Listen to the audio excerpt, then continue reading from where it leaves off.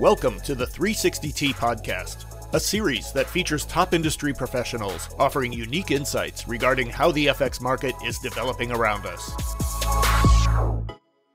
Hello and welcome to the podcast with myself, Galen Stops from 360T.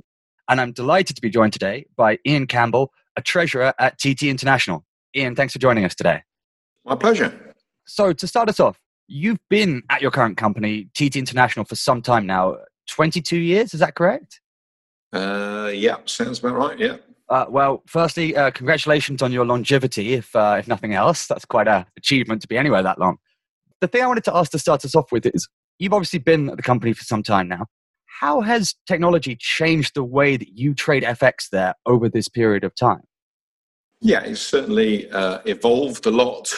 In the early days, very much voice-only trading, and we're talking the very start of that, we're still talking about paper blotters, photocopies, not even an order management system in the way that you would recognize today, although that did arrive pretty shortly after I'd started. Certainly, single bank electronic trading facilities were pretty commonplace. FX Connect was one of the very first multi-bank systems back in those days, and it had some very useful features, but also had a few shortcomings. So over that time, we generally traded voice for a lot of our business for a long, long time, and it served us reasonably well until the technology evolved to the kind of multi-bank platform that we can see today in 360T. So it's definitely evolved. I think the big difference is you've got a lot more variation in how you can handle different types of orders, because there's obviously a big difference between small tidying up trades and really quite enormous tickets for hedging or big changes.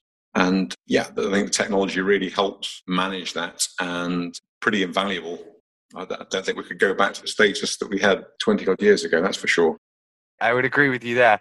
One of the things you kind of discussed there, and certainly we've seen over this past 20-year period, has been this shift from voice towards more electronic channels. Do you think that the voice still has a role and or an important role today in FX trading? Yes, I think the larger the size, the more important it still is. Basically, if you find smaller to mid-sized tickets are best served electronically, there's no doubt.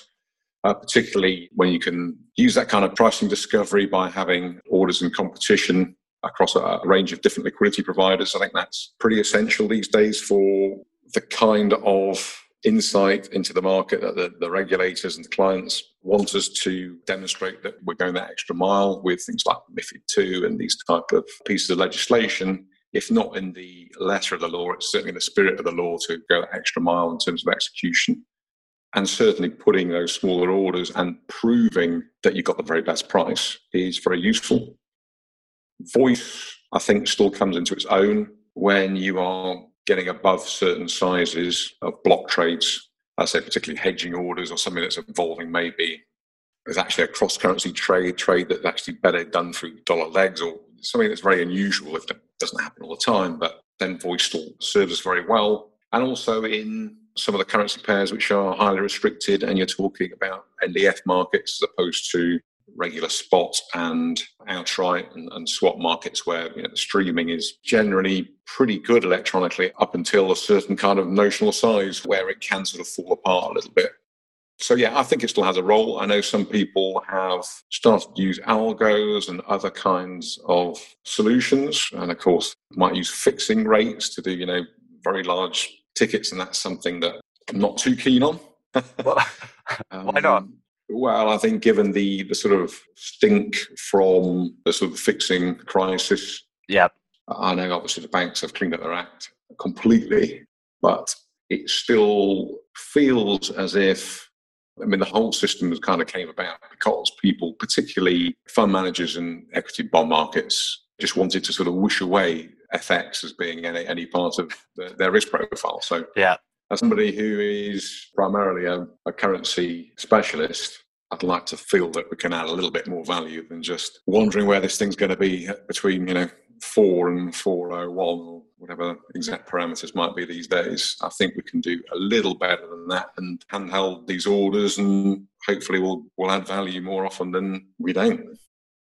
One thing that we've seen that's been a consistent trend across the BIS surveys in recent years has been that EM currencies as a percentage of the overall FX market have been growing. As they've become a larger piece of the pie, has it got easier to trade these currencies as their prominence has risen in the market? Yeah, and EM currencies are an increasingly large part of our AUM. Yeah, I think generally they have become more liquid. I'd say in the last decade, I haven't got numbers, but my feel for it would suggest in the last decade, EM has become more liquid than it was before. Probably developed market has probably become slightly less liquid than it was in the 10 years before that.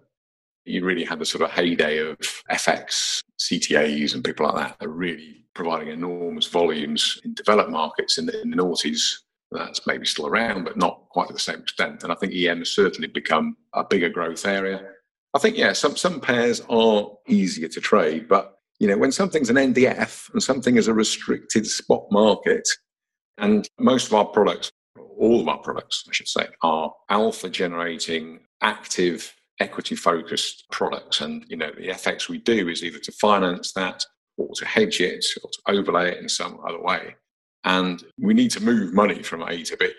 And the frustrating thing is that still so much of the market in emerging markets is riddled with restrictions, and you're effectively relying on different clients' custodial arrangements and then sub-custodial arrangements to finance a whole range of different local markets.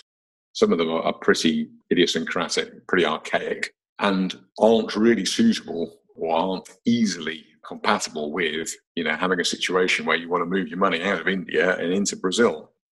So you got very strange things like, Russian local market for non-domestic. The international world trades in dollars rather than rubles. It's all fine. You have the quirks of India. Yes, it is possible. If you go through an awful lot of regulatory sort of sign-off work, the Indian authorities will allow clients to trade in the local Indian market. However, if you're, again, an international client, you have to pre-fund one day earlier than that's going to settle in a domestic market. And if it's a sale, you're only going to get your money one day later than that. Sounds complicated. It does get incredibly complicated.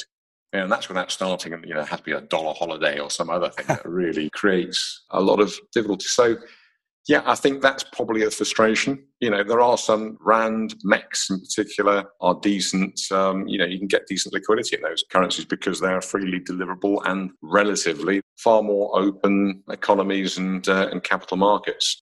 It would be a dream in the future for India, Russia, Brazil to step down that route. I guess, credit where it's due, China has made enormous strides in that direction.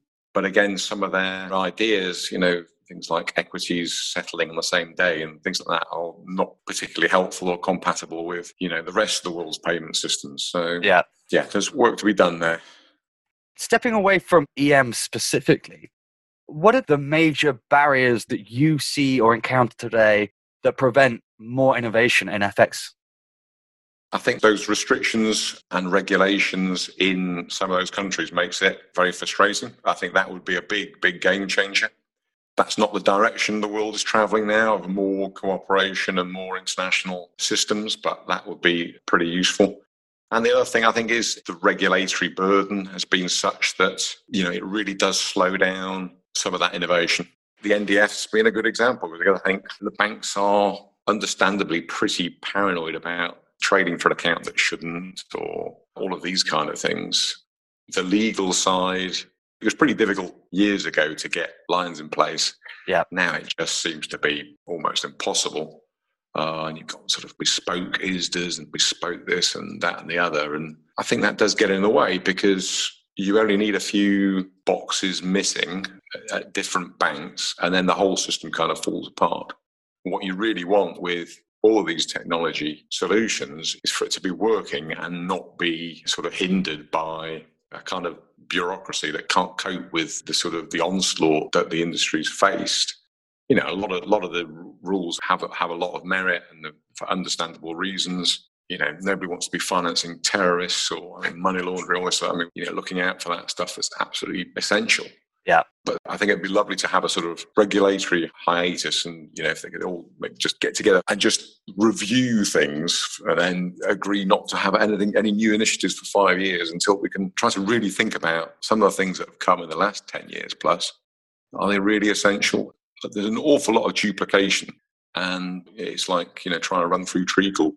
I think that's probably the biggest side of things. I guess maybe it is a lot more complicated for banks to be quoting live prices and size in NDS markets too. I think that's probably fair. But yeah, I think if some of those regulations fell away, that would be enormously helpful.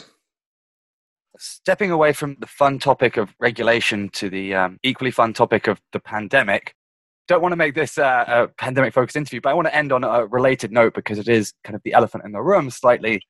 Everyone's pretty settled into a routine at this point. Everybody's got their work from home setups, or some people starting to go back into the office. But I'm curious, are there any changes that you've made as a result of the pandemic to your trading operations or business that you think will continue in the future, regardless of whether things go back to, quote unquote, normal or not? No, I don't think it's really changed too much in how we execute our business. Obviously, the location has changed. It does mean that our capability of work from home is obviously far better than it was. And I think that will prove useful. Things like being able to deal with things in American hours, LATAM hours becomes a lot easier. And I don't think we're going to rush to dismantle that capability. And also things like those awkward bank holidays or half days, Christmas Eve, that nobody really wants to have to trudge into the office for a half day and on a train that doesn't turn up. So that definitely will change. We're looking to upgrade our phones system so that we can get that same sort of access to voice to be able to talk to the sell side on phone. At the moment, we can do that on our iPhones, but it's obviously not as good as it could be. But yeah, I think I've been very pleased that most of the trading's continued electronically with few incidents really, and it's shown how robust it is. It shows that basically what the world needs is more than anything else other than a vaccine, what the world needs is probably bigger and better broadband everywhere, I think. I'm sure that life will return in some way, shape or form in offices, but whether or not people need quite the same size offices that they once did, maybe that will never be the same. But only time will tell. Indeed. And on that note, we'll wrap it up there. Ian, thank you so much for a really insightful discussion. And hopefully we'll have you back on the podcast again sometime in the future. It's been a pleasure. I look forward to it.